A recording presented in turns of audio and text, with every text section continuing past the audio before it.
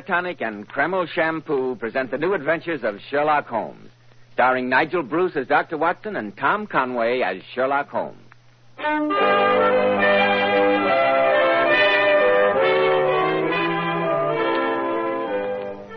Once more, we're about to visit Dr. Watson, the friend and chronicler of Sherlock Holmes and his amazing adventures. We find him sitting in his well-worn armchair, an eager look on his face and a humorous twinkle in his eye.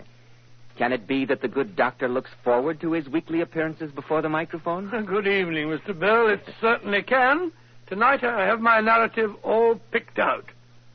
Have you ever noticed that red-headed people always seem to lead very eventful lives? Look at Queen Elizabeth. Yes.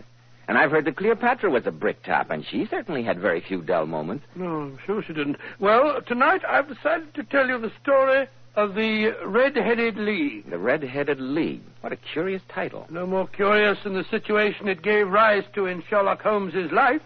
And as soon as your word with our listeners is out, I'll begin. Good. Men, if you want to be a success in life, if you want to look like a success in life, remember that well-groomed hair means a lot to a man's appearance. I've heard so many men complain lately that the hair dressings they try are too greasy, too highly perfumed. I've heard them complain about those sticky goos which plaster their hair down and leave flaky residue on the hair. That's why I urge you to try Kreml Hair Tonic. This highly specialized hair tonic has just enough light oil to keep hair handsomely groomed, every hair in place with a rich, healthy-looking luster. And Kreml gives hair such a natural, well-groomed appearance, yet it never leaves hair looking or feeling greasy or sticky. This is because Kreml contains a special combination of hair grooming ingredients which is found in no other hair tonic. After you apply Kreml, just run your hand over your hair. Notice how delightfully clean your hair feels.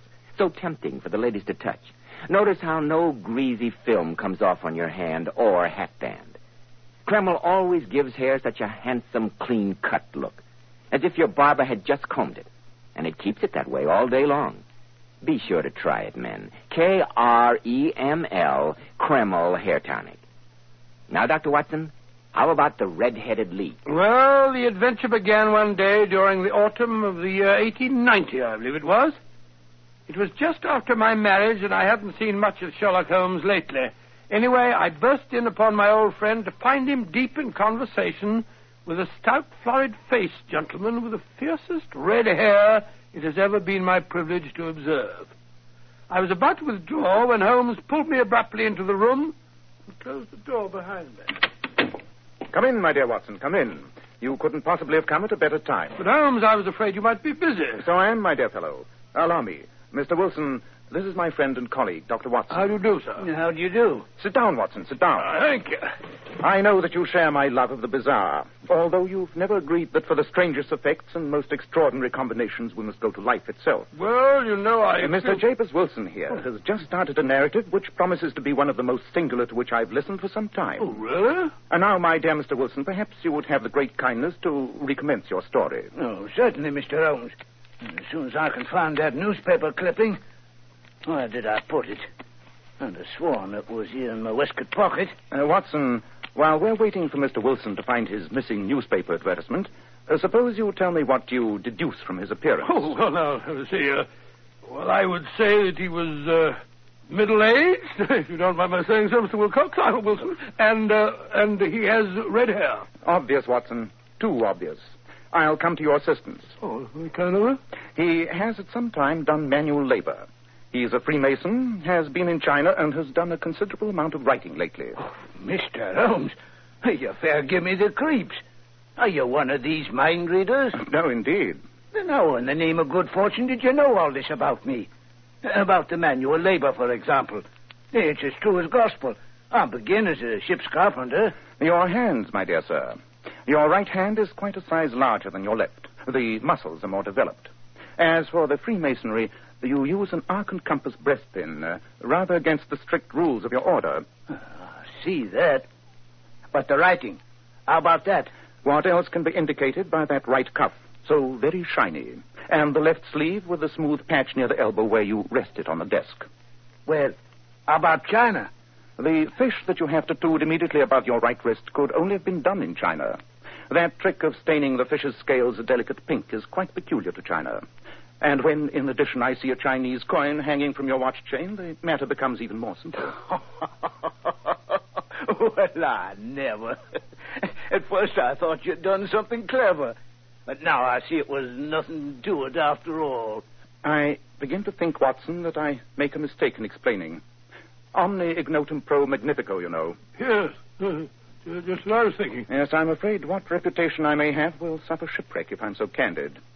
Have you found the advertisement, Mr. Wilson? Oh, yes, I got it now. It was in my watch pocket. This is what began it all, sir.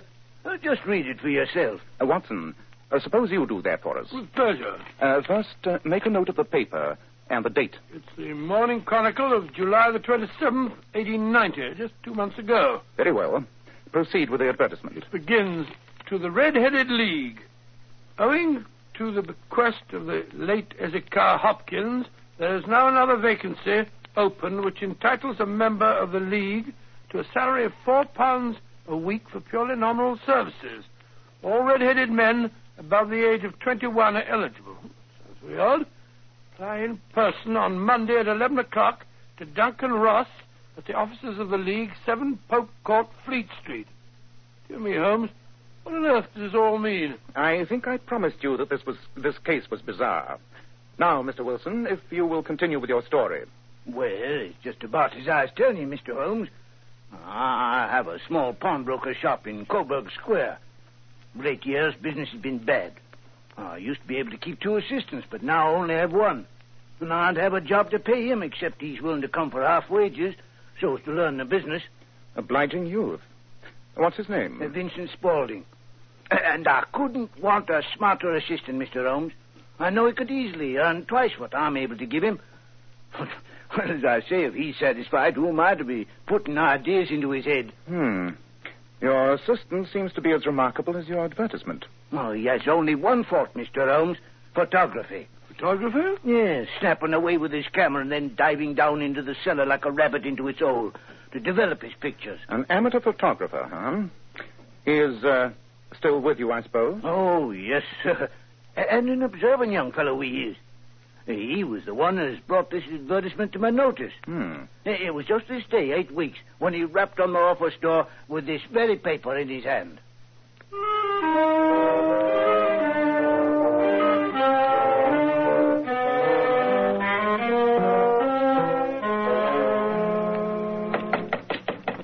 Come in.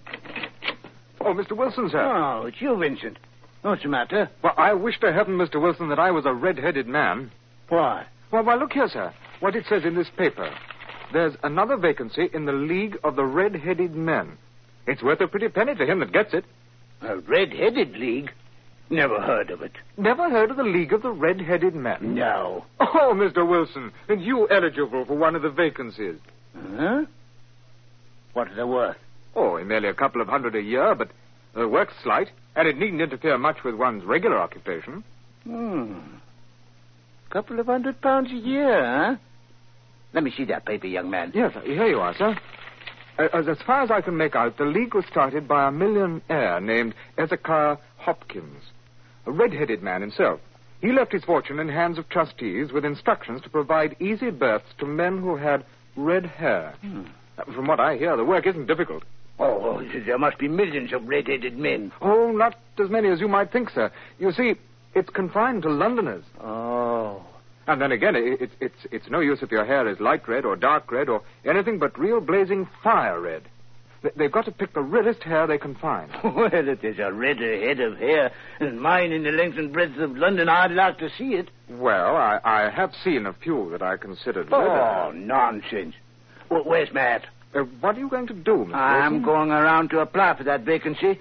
If it's raining gold, no one can say that Jabez Wilson is the man to go out with a sieve.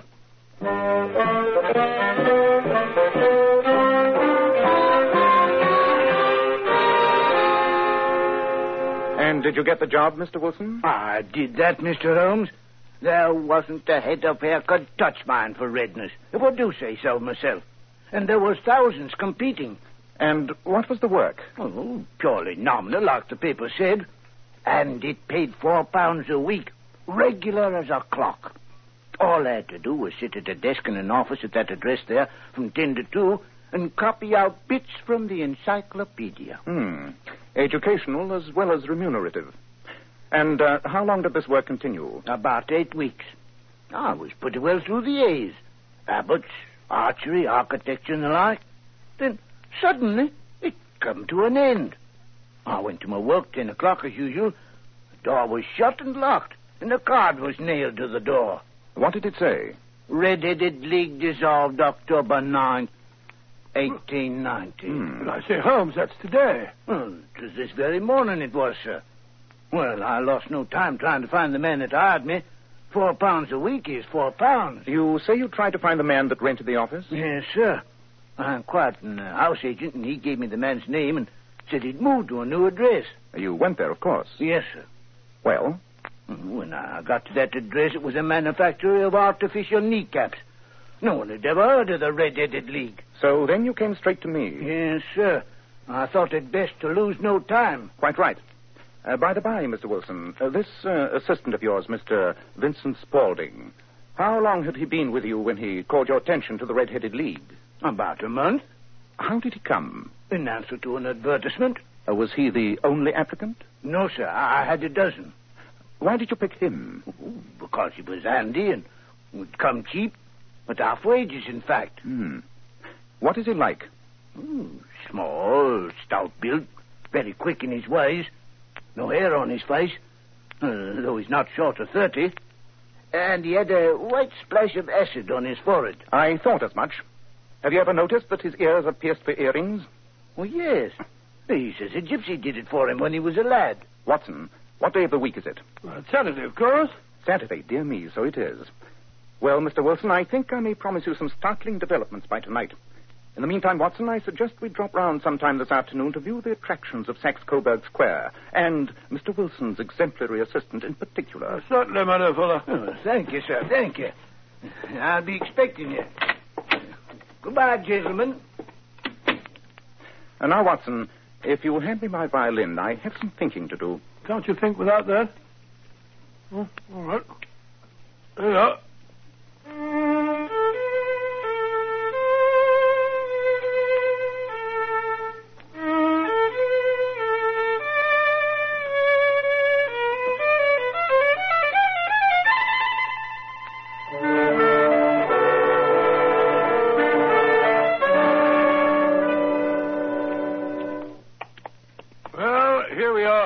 This seems to be Saxe-Coburg Square. Shabby, genteel little backwater of a place. And this, I fancy, is our friend's shop, the 4-story building with the 3 gilt balls over the door. Yes. Well, the square itself seems fairly uninteresting, huh? Yeah, very depressing. Let's see what street backs onto it on this side. Come along, Watson. Well, I can't see what difference the next street can make to our problem. If it is a problem. The whole thing sounds more like a practical joke to me. A practical joke which cost its perpetrator £4 a week? Nonsense, Watson. No man's sense of humor resides in his pocketbook. Well, this street seems to have more life. It's one of the chief arteries leading to the north and west. Now, let me see. What is the order of the houses here? Order? Yes, it's a hobby of mine to have an exact knowledge of London. First we have Mortimer's, then the tobacconists, the little newspaper shop, the Coburg branch of the City and Suburban Bank, the vegetarian restaurant, and McFarlane's carriage building yard. Yes. Now we can go back to the shop of our friend, Mr. Wilson. What's the hurry, Holmes? Don't walk so fast. Well, I found out all I want to hear. Well, Holmes, you behave as if you were taking a memory course. Why should you want to know all the shops on that street? Just a waste of time. Nothing that exercises the brain is a waste of time, my dear Watson. The trouble with most of us is that our brains have become flabby from lack of proper use. Rubbish. Well, here we are back again. Quite. Why are you tapping on the pavement with your stick? Huh? You want to enter the shop? Why not knock on the door? Oh, quite so, Watson. I'm afraid my etiquette is a bit faulty lately. So, just to please you, I will knock on the door. Somebody's coming. I can see him through the glass. Looks like our bright little assistant. Good afternoon, gentlemen. Won't you step in? Thank you, no. I only wish to ask you how to get from here to the Strand. 3rd right, 4th left.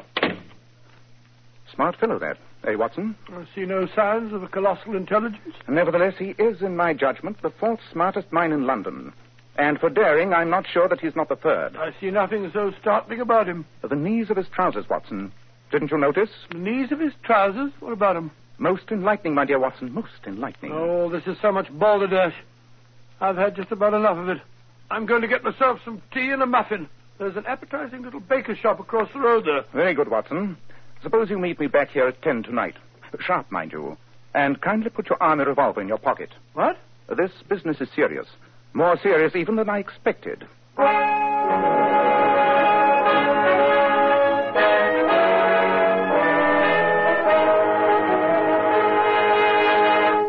In just a moment, we'll rejoin Sherlock Holmes as he endeavors to solve the strange case of the Red-Headed League. Leading hair specialists in this country constantly advise us to take better care of the hair we've got. And men, don't forget that if you want your hair handsome and healthy looking, one of the first requirements is a hygienic scalp. And why settle for just any hairdressing when you can enjoy the extra advantages of Kreml Hair Tonic? Kreml is a highly specialized hair tonic which gives you your money's worth. It contains a unique combination of hair grooming ingredients which is found in no other hair preparation. It keeps hair attractively groomed at all times, looking so neat and orderly. But Kreml does lots more than keep hair looking handsome. A Kreml massage stimulates circulation right in the surface of your scalp and leaves your scalp feeling so alive and invigorated. At the same time, Kreml removes dandruff flakes, and it's excellent to lubricate a dry scalp. And if your hair is so dry that it breaks off and falls when you comb it, Kreml actually helps condition the hair, in that it makes it feel softer and more pliable. So men, take better care of the hair you've got. Buy a bottle of Kreml at any drug counter. Ask for an application at your barber shop. Use Kreml daily for better groomed hair for a more hygienic scalp. Kreml, Kreml Hair Tonic. Now, Dr. Watson, you were going to meet Sherlock Holmes that night in Saxe-Coburg Square. Yes, Mr. Bell. Our rendezvous took place right on the dot. I remember the hour was striking. I say, Holmes, it's 10 o'clock now. How long do we have to stand here in this confounded rain? I'm soaked to the skin. Until the other member of our party turns up, Watson. Ah, here comes a cab. I think you'll be in it. Whoa! Yes. Good evening, Mr. Merriweather. Good evening, Holmes. Yes. I say, Holmes, why have you got to rout me out on a night like this? Saturday night, too. I shall miss my rubber of whist. It's the first Saturday night for 27 years that I've not had my whist. My dear Merriweather, I think you'll find that tonight you're playing for higher stakes than even you are accustomed to. And I can promise the play will be more exciting. Oh, indeed. By the way, this is my friend, Dr. Watson. How do you do? How do you do? But come, we must hurry. This way, gentlemen. Where are we going? Wilson shop is here on the square. Oh, stop burbling, Watson. Oh, wasn't burbling, Watson. Follow me and don't waste time. Your message to me, Holmes, you said something about John Clay, the murderer, thief, smasher, and forger. John Clay? Who's he? My dear Watson, John Clay is one of our most colorful and dangerous criminals. A young man, but at the head of his profession. I'd rather have the bracelets on him than on any criminal in London. I've heard that his grandfather was a royal duke, and he himself has been to Eton and Oxford. He'll crack a crib in Scotland one week and be raising money to build an orphanage in Cornwall the next. We've been after him for years, Holmes, and haven't set eyes on him yet. Well, I trust I may have the pleasure of introducing you tonight. Here we are, down this narrow passageway. You'd better let me go first. Look here, Holmes. I don't like the look of all this. This passage goes underground. Gives me the creeps. Oh, I say, just run into something. The wall, I fancy. I forgot to warn you. There's a turn here to the right. Yes, I found that out. Thanks very much. Ah, here's the door. Just a moment till I light my dark lantern. There. Now, Mr. Merriweather, if you will unlock the door for us. Just a moment till I find my key. Here we are.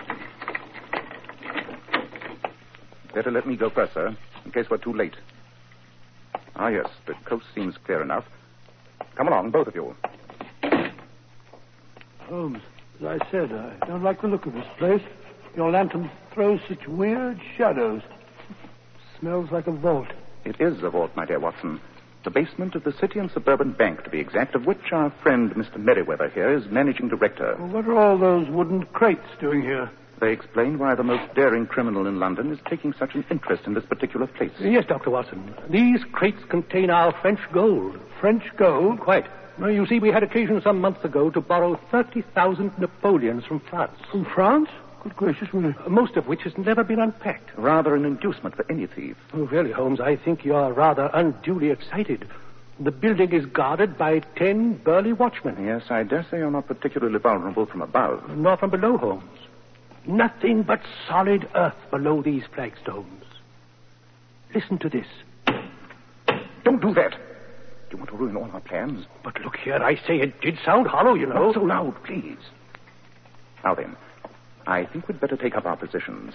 You, Merriweather, behind those large boxes in the corner. Watson and I will hide behind this crate. I hope you appreciate the honor, my dear fellow. This crate contains no less than 2,000 Napoleons, neatly packed in tinfoil. Good heavens. Ready? We must put the screen over my dark lantern. And sit here in the dark? Certainly. Oh, dear, and I brought along a pack of cards. I thought we might have time for a three-handed rubber. Not tonight, Mr. Merriweather. We are dealing with a dangerous man, and unless we can take him at a disadvantage, he may do us considerable harm. One thing more. When I flash my light, close in swiftly. And if he reaches for a weapon, shoot. And shoot to kill. Dear me, I wish I'd stayed at home. Quite. I'm going to cover the light.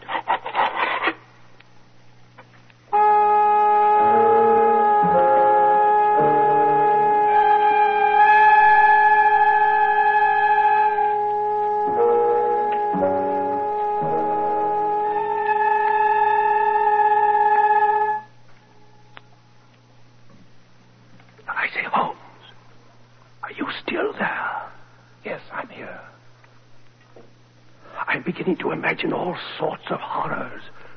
Sitting here in the dark like this. Really, Merriweather. Holmes, do you hear that? Look.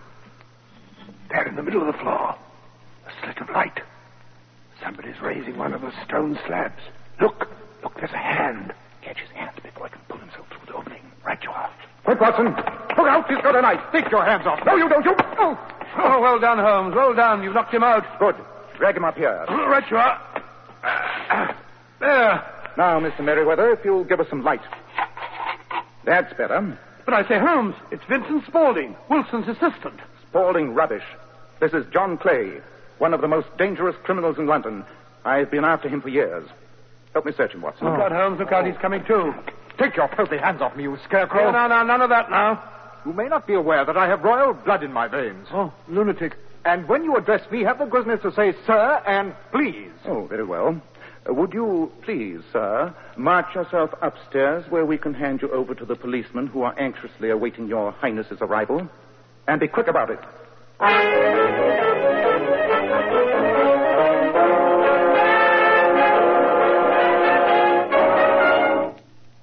Better have another spot of whiskey, Watson. Oh, thank you. Joe, it feels good to get into dry clothes again after spending hours in that cold cellar. I say, not so much soda, Holmes. Do you want to drown it? Oh, God bless you, my dear fellow. Oh, thanks. I say, Holmes, when did you first begin to suspect that fellow Spaulding, I mean Clay? When Mr. Wilson told me he was anxious to work for half price. Always suspect anyone or anything that comes too cheap. There's sure to be a motive behind But it. how did you guess what the motive was in this case, I mean? I suspected his fondness for photography and his trick of vanishing into the cellar. The cellar. There was the end of this tangled clue. And why was someone so anxious to have our friend Mr. Wilson kept out of his shop for several hours every day? Activities in the cellar again. By the way, that Red-Headed League hoax is one of the cleverest dodges I've come across for some time. Too clever, in fact. When I heard of it, I knew there was only one man who could have originated it. John Clay. We've had our skirmishes, but this is the first time we've come face to face. Oh, so you went round to have a look at the shop? At his trousers, Watson. Trousers? At the knees of his trousers, to be exact. You saw how worn and wrinkled they were? They spoke of hours of burrowing in the cellar. But what for? By tapping on the pavement, I found that the tunnel did not stretch out to the front. Where, then? We strolled round the corner, you remember? And there stood the City and Suburban Bank, abutting on our friend's pawn shop. Yes, of course. The inference was clear. Yes, I see that. But how did you guess that he'd make his attempt tonight? Perfectly simple, Watson. Perfectly simple. The offices of the Red-Headed League closed this morning. Mr. Wilson's absence was no longer necessary. The tunnel was completed, but it was essential that Mr. Clay should use it soon or it might be discovered. Tonight being Saturday would be ideal, as it would give him 2 days for escape. QED. Holmes, your reasoning is perfect. A long chain, and yet every link rings true. Well, it saves me from ennui. These little problems help me to escape the commonplaces of existence. Yes, after all, l'homme sait rien, l'œuvre sait tout, as Flaubert once wrote to George Sand.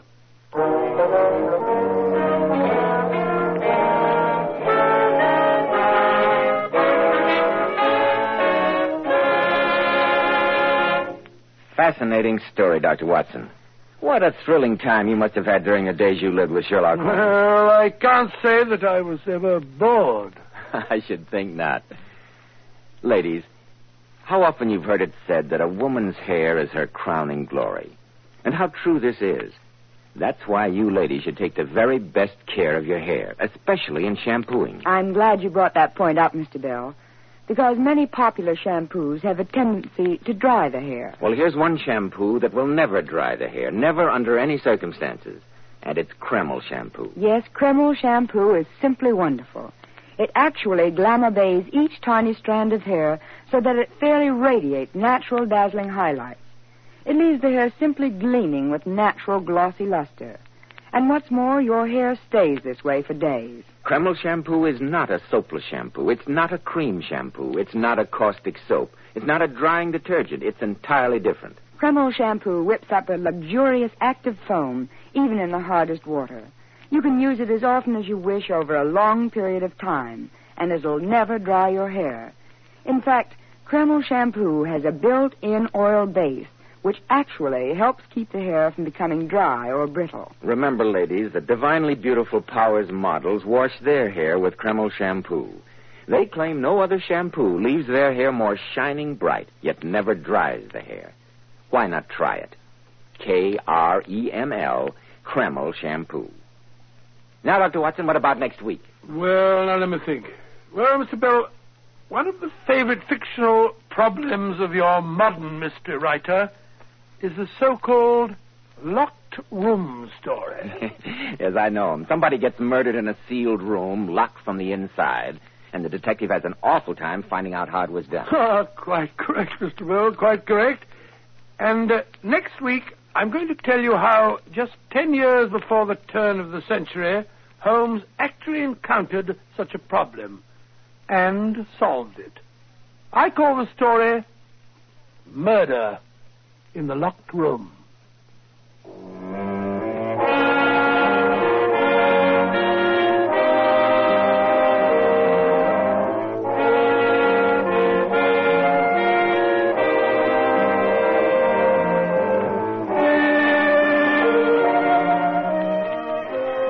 Tonight's Sherlock Holmes adventure was adapted from Sir Arthur Conan Doyle's story, The Red-Headed League.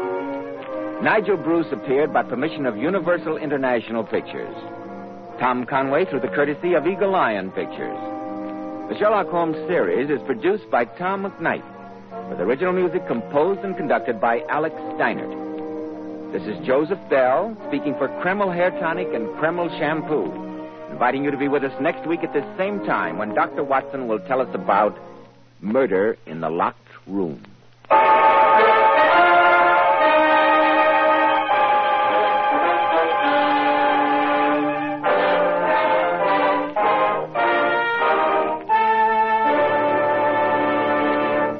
This is ABC, the American Broadcasting Company.